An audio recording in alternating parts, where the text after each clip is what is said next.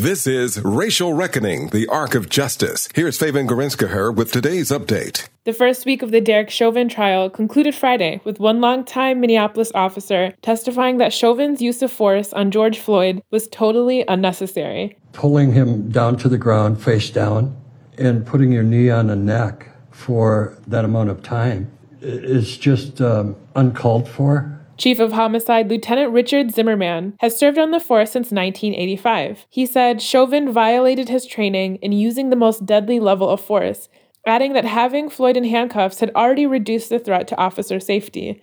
Thursday, the city released survey results indicating local support for the reopening of 38th in Chicago as part of their public safety plan. However, some community members are skeptical. Organizer Marcia Howard challenges the narrative that local residents and George Floyd Square occupiers are two distinct groups.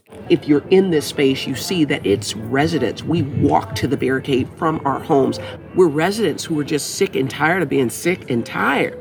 And it's our neighborhood, so we're the ones that sweep the street. We feed people, we house the houseless. Howard says the square is a center for art and mutual aid that has brought the neighborhood together. She says the city must continue to take meaningful steps toward police reform. Until then, Howard says organizers plan to continue to resist the reopening of George Floyd Square.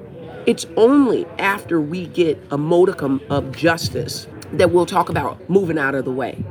But to be clear, injustice closed these streets. So shouldn't justice open them? For the Racial Reckoning Project, I'm Faven Gorinska. Racial Reckoning, the Arc of Justice is produced and supported by Ampers, diverse radio for Minnesota's communities, in partnership with KMOJ Radio and the Minnesota Humanities Center. Online at racialreckoningmn.org.